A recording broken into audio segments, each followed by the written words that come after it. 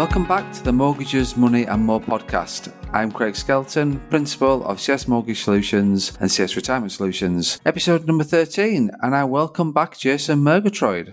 Hi, good to talk to you again. Good to talk to you as well. Thank you again for your time and your input on this weekly podcast now. So how are you? Yeah, really good, mate. Really good. Obviously, still managing to deal with all the craziness that's going on in this world right now due to COVID. As we all are, I'm really, to be fair, I am really good. But like I say, dealing with the crazy world is a bit of normality now, I think. I think that's where we're at. I'm really good, thank you. Good, thank you. Today we're talking about the exciting topic of divorce and financial planning and how a financial planner can help during a divorce. Is that what we're talking about, Jason? Is that what we're on today? Yeah, so life stages, this is potentially one of them. So for some people, you never get married and set out to get divorced at some point, do you? It's one of those things that, you probably were least expecting.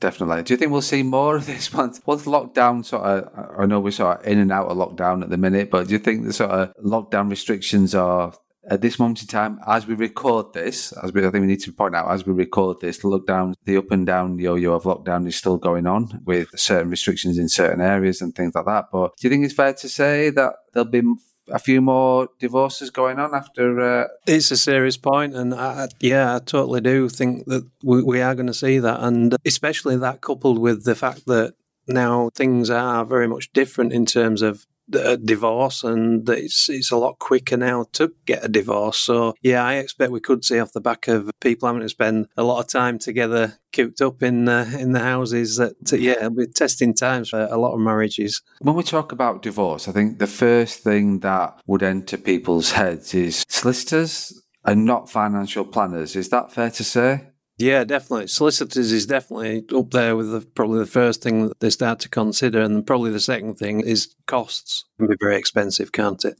People tend to look at and talk to their financial planner or their financial advisor once they're like the divorce settlement's agreed, done deal, it's all sort of like cemented and set in stone, and then they sort of then turn to the financial planner or the financial advisor to then look at help from there. But why is that wrong? Why is it wrong to do that? Well, I suppose it's wrong in that it's about being organised, and it's about getting yourself organised. It's about getting yourself in the know about what's right and what's wrong in terms of divorce law. I mean, you don't even need to consult a solicitor. You can go through this process off your own back, but probably wouldn't advise that, given that when you start talking to specialists like solicitors, like financial advisors, then, they're going to know a lot more detail around the laws and the benefits, the pros and the cons and such. So it's about taking that advice as early as you possibly can, and hand in hand with your solicitor should be your financial advisor. This obviously solicitor focuses on sort of what the processes and the paperwork of getting divorced. How does that differ from the way that you work within this process? Well, so I suppose your solicitor's dealing with the now, and ours is a combination of dealing with the now, but also dealing with the future, and specifically in relation to you, and not necessarily the partner or the spouse that you're divorcing from. So I think the difference is that we'll be looking at it wholly from your point of view, and trying to manage that so that we help you create your new life off the back of it. Okay. The solicitor's worrying about today and the now as you are, but then from your point of view, you're worrying about the now and today, but you're looking at this from a financial planner like yourself is looking at this from a long-term perspective, not just decisions during the divorce. It's the decisions during the divorce, but those decisions that you make during the divorce and how that's going to affect your long-term financial situation.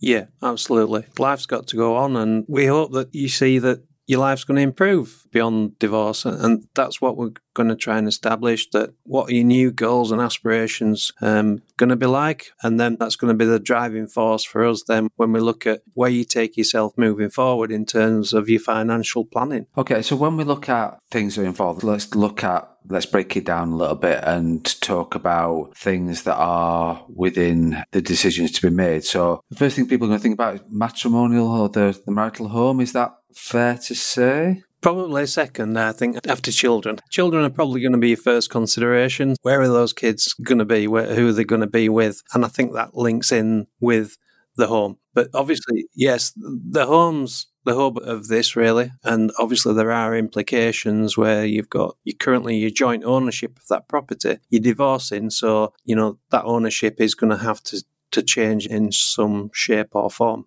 And how does that, in terms of change, is that, because I'm guessing people's, especially like you said, going back to when you said there's children involved, when there is children involved, the gut reaction is always going to be to try and, as much as possible, to hang on to the matrimonial home. Is that right? Yeah, we've got to get the kids through this. These are harrowing times for all of us, but in particular, the effects can be huge for children. So one of the things, obviously, that's going to help them through it is having that security of the home that they've been used to. So I think initially that's going to be a high priority to start negotiations on, retaining the property that's been your home. The implications are going to be, if that property's mortgaged, then there's going to be some massive changes in terms of the mortgage side of things. So that's, again, we're going to have to be carefully negotiated with your spouse. And then we're going to have to look at options moving forward as to things like remortgaging. And again, with remortgaging, that presents potentially other issues, mainly affordability. I think that's it. We're sort of taking this down the route of just being very standard man, wife or married couple and children, whereas obviously there's a lot of people that still get involved with separation and financial planning when they're not married or when there's sort of children involved. And I think just sometimes, which I see quite a bit, is where you have to be, it's not easy to do, absolutely not, but sometimes you have to be realistic in terms of what does make financial sense and what doesn't make financial sense. So they say if there is we'll take it as just sort of a couple and with no children, and they bought the house, they've saved for the deposit jointly, they bought the house jointly, and now the separation is there. I think from like the starting point is, and it depends on people's situations, is a case of, can either one of us take the property on ourselves? Yeah. That's it. The next one is like, do we want to? Well, do we need to, or do we want to? Does one of you want to hang on to that? It might be full of memories that you no longer want to be reminded of, and it might be an area that wasn't necessarily the ideal area for you, but it might have been for your partner at the time. It could have been work-related. There's lots of considerations to take into account, and one of them is it, first and foremost, is it the right thing for you to be considering to do? Yeah, definitely. I think you just need to try, and which is so difficult in a time of high emotion, high stress, try and take that emotion out of it to a certain extent and actually just think, does it make financial sense to do what I'm looking to do? And I think that's why it's important to sit down with a financial planner very early, because for the best will in the world, you might not financially be able to keep that property on. So no matter how much you want to, and you'll know that from the start, then won't you? That you'll know that very early in the process. There's not. Yeah, if you're going to instruct your solicitor, and you're giving them the brief that I want to do everything to keep this property, then how do you know that's what you want to do if you've not considered the financial aspects of that and the affordability side of things? So you're right. It's a really good point. Get that advice with your financial advisor before you start making these decisions with your solicitor, because once it starts getting legally binding, then there's no going back, is there? And I get that people, if it is divorce with children involved, they want to keep the matrimonial home, but like I say, it's not always financially viable, and trying to look at it that if you cannot keep hold of the matrimonial home, it's a fresh start for you, it's a fresh start for the children, it's a fresh start for all the parties involved, and they will sort of see that from that point of view. Yeah, there are lots of options in terms of the ownership of the property. It doesn't have to be enforced that you've got to take that mortgage on yourself. There are possible other options to consider where you may both still remain on the mortgage. But I think what they generally try to create when you're looking at divorce is what they call a clean break. So as you can imagine, still having your ex-partner or spouse on the mortgage is hardly a clean break, is it? Generally not the sort of thing that they try to encourage, if you get me. No, definitely. So that sort of, we talked there briefly about the matrimonial home or the home as an asset. What other things do people need to consider? Yeah, so hand in hand with, and again, when you're thinking about assets, that there are matrimonial assets, which the home is one of those. There are also non-matrimonial assets as well, which we'll come on to in a second. But matrimonial, so you've got the home, you've also got pension funds. So, how many people do you know, Craig, that Mr.'s worked all his life? I'm sorry to be stereotypical, but Mr.'s worked all his life and he's worked for a good company. He's got a great pension fund. Mrs. has been working part part-time looking after the kids, bringing them up, and she's got no pension to speak of. That's a huge, huge area for consideration when you're looking at planning for divorce. And as you can imagine, there can be some significant amounts of monies that have built up in these pension funds. So in addition to the pensions, you've got savings, again, ISAs, it can be deposit accounts, or if you're a regular saver, again, often these savings accounts are in joint names, so you've got all these monies bulked together. It's like, what happens with those? Where do they go? How are they split? Can you actually do that? Can you just take somebody's name off them? Or do they need to be considered differently? Do they need to go into separate investments, different investments? And again, this is where your financial advisor is going to advise you on the right course to take. Going back to sort of the pensions part of it you talked about there, in terms of, I think, like I say, it is important to get financial advice very early on in the process, because it's not only, it is about what happens to your pension and in this situation, because you just have to, again, it's sort of, there'd be a lot of things that you don't necessarily want to hear within this whole process. And there's a lot of things that either side of the party don't want to hear. But unfortunately, it's just trying to have that realisation that a pension is part of the assets. It is part of the divorce proceedings. And it's important to take into account sort of people protecting the pensions as part of the divorce settlement and things like that. But again, it always goes back to the getting the financial advice from the start to make sure that your assets are sort of, the solicitors looking after your assets, but then it's also from a financial planner's, financial advisor's point of view as well, that you're getting financial advice early at that stages without making decisions, without actually truly knowing the impact of that's going to happen today and tomorrow. And like you say, you moved on to savings and investments. Absolutely right. It's the same sort of thing that you need to, from both parties' point of view, think about the savings and investments and what's going to happen. And because with all those things, if you're having to cash them in or get rid of them, there's going to be penalties with that, isn't there? Yeah, potentially there are. But yeah, it's about making sure that your solicitor can detail it as to what needs to be done. So whether it's a pension fund that needs to be split 50-50, but who's going to facilitate that? What do you do with those 50-50 splits? It's the actual facilitation of, okay, we've got this 50% share of this pot of money. Where does it go? What do we do with it? And again, that's where we would step in. So there's lots of calculations to be done, and also lots of consideration in relation to where's going to be best to potentially move that money to. And that's where we come in, where we look at pension reviewing and looking at placing those funds into funds that are going to do what you need them to do for the future. Okay. And is there anything else? So we've talked about the matrimonial home, we've talked about the children, pensions, savings and investments. Is there anything else that you as a financial planner would be looking to talk about your clients about during these sort of delicate times? Yeah, and they are delicate times, and we've got a duty of care. We potentially class somebody in this situation as what we call a vulnerable client, and that's somebody that we need to pay particular attention to. One of the areas that we'd be looking at are things like wills. So a lot of people out there don't have wills and should have wills. If you've got a will in place and you're going through a divorce, then it's going to need changing. So that's going to be a priority. If you don't have a will, guess what? You're going to need to make one. But really, I think the focus of a lot of this is it's going to be looking beyond this divorce. It's going to be looking at, we need to think about a new life for you, a new lifestyle. Your goals are going to change. Your aspirations will be different. Your dreams are going to be completely different. It might be hard in the early days to even establish what some of these areas are going to look like in the future, but that's where we will help you. And that's where we will get you to focus about getting yourself back on track.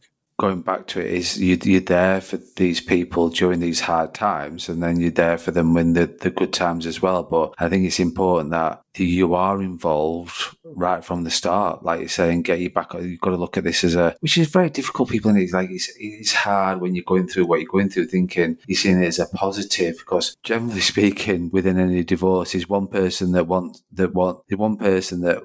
this to happen, and there's one person that doesn't want it to happen. So it's not some people and some of our clients will find it a lot easier to talk about the new and look at the future and get future plans in place and sit down with you and look at the plans of what they're looking to do. And then you've got ones that Like, just don't want to look at the future, don't want to talk about it, don't want to look at anything beyond today, really, rather than not even worrying about tomorrow or further beyond that. But emotional roller coaster, I would say. I've got clients and I've seen them go through hell through divorces, and it's affected them long beyond that divorce taking place, and it can be really hard. But the ones I've seen that seem to struggle the most are the ones that haven't taken any advice, that have literally gone it alone. They've maybe relied upon friends and family, but that clearly, from my experience, has not helped these people at all. So again, it just underpins what we're saying here, is that you need to take that advice. You need to get your financial advisor on board, along with your solicitor and accountants and whoever else you're going to need to call upon. But first and foremost, from an advisory point of view, your financial advisor will lay it all out for you so that you'll understand what your next move needs to be. And yeah, just adding that value. I think it's just making sure you've got all your bases covered, because I don't know about yourself, but I always find that there's one thing, like you made a point there about wills. That's such an important thing that people will forget about, and not through these stressful times, and not even think about. They say there's two things really. One is, have they got a will in the first place? And then secondly, if they haven't, well, you need to get one sorted out now, especially that your circumstances have changed so much. And then secondly, if you have got a will already, it needs to be reviewed, because the last thing that you want to happen is you made that will at that particular time with your wishes and what you wanted to happen to your estate. During a divorce, most of the time that is going to change. That's going to be a different opinion now. It's going to be very different in terms of it. And if you don't update that, and if you don't review it, unfortunately, you're not going to be here to see the consequences of that. However, something that's been agreed in the past will be then carried out because that's your circumstances. Is that fair to say? You're right, Craig. Making a will is one of those things that you don't kind of wake up in the morning and think, I'm going to get that will sorted out today. It's just not something that you do, is it? I think, again, if you think about, we've spoken about clients with children and we've spoken about clients without children. It's definitely important for both, but it's significantly more important for someone who does have children to be looking at will provision, because obviously once this divorce has taken place, there's you and there's your children, and that's your unit. Chances are the beneficiaries of your will are going to be those children. And yeah, you've got to make sure that your wishes are going to be carried out, God forbid, if you're not going to be around. And the implications of not having a will in place are unthinkable. If you can't spare a few minutes to think about what would be the situation if, then you really need to just take a deep breath and take that time out to consider the implications of not having a will. And yeah, it's vitally important that you look into that. And things like that we do talk about, but clients don't think about. So think like the existing protection policies, so the life cover and critical illness cover and things like that, particularly the life ones, is where that, like if they might be placed in trust, they might be. So you've got to make sure that those are included as part of what your wishes of what you want to happen, because you could have a policy that if you don't keep it updated, then could end up in the wrong hands. Yeah. So to speak, and I'm using the wrong hands in a very loose term, but like they could end up in the wrong hands with the wrong people that you didn't want to have. You wouldn't want that money to go to, rather than the people that you do. So again, it's important that you're sitting down with your financial planner. You're going to review the protection policies and things like that as well that clients have got in place to make sure they're suitable and fit for purpose of what they took the policy out for in the first place. Yeah, fantastic point. And you think over time you do accumulate insurance policies, you accumulate bank accounts, savings accounts, all sorts of joint things that you've done together over your life together. But you're right, a lot of these things now, totally and utterly, if you don't do anything about it, the implications are significant. And yeah, you've got to review everything. And from a financial advisor's point of view, that we start at the very beginning. We get all the information. We want to know everything we possibly can, and we want to just extract all that information and then just really start with an analysis, and just make sure that off the back of that, we then come out with a plan that's going to detail everything that needs to be changed. And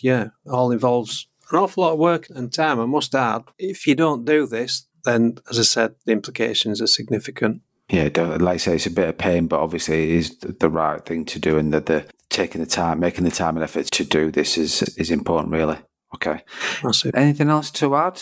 Not really, other than the fact that, as we say, I think we will see probably an increase in these type of situations with COVID and people being locked down and spending an awful lot of time together. Yeah, I think underpinning this whole podcast today is really that, again, as usual, you need to speak to your advisor. Certainly, yeah. Jason, they said that we couldn't talk about the exciting topic of divorce and financial planning for more than 20 minutes. And we've made that. We have made it. We have gone past that thing. And to be fair, there's still a bit more that we can cover. However, I think we've talked enough about the divorce and financial planning for one day. Yeah, my fear is after it's been edited, there might only be 5 minutes left.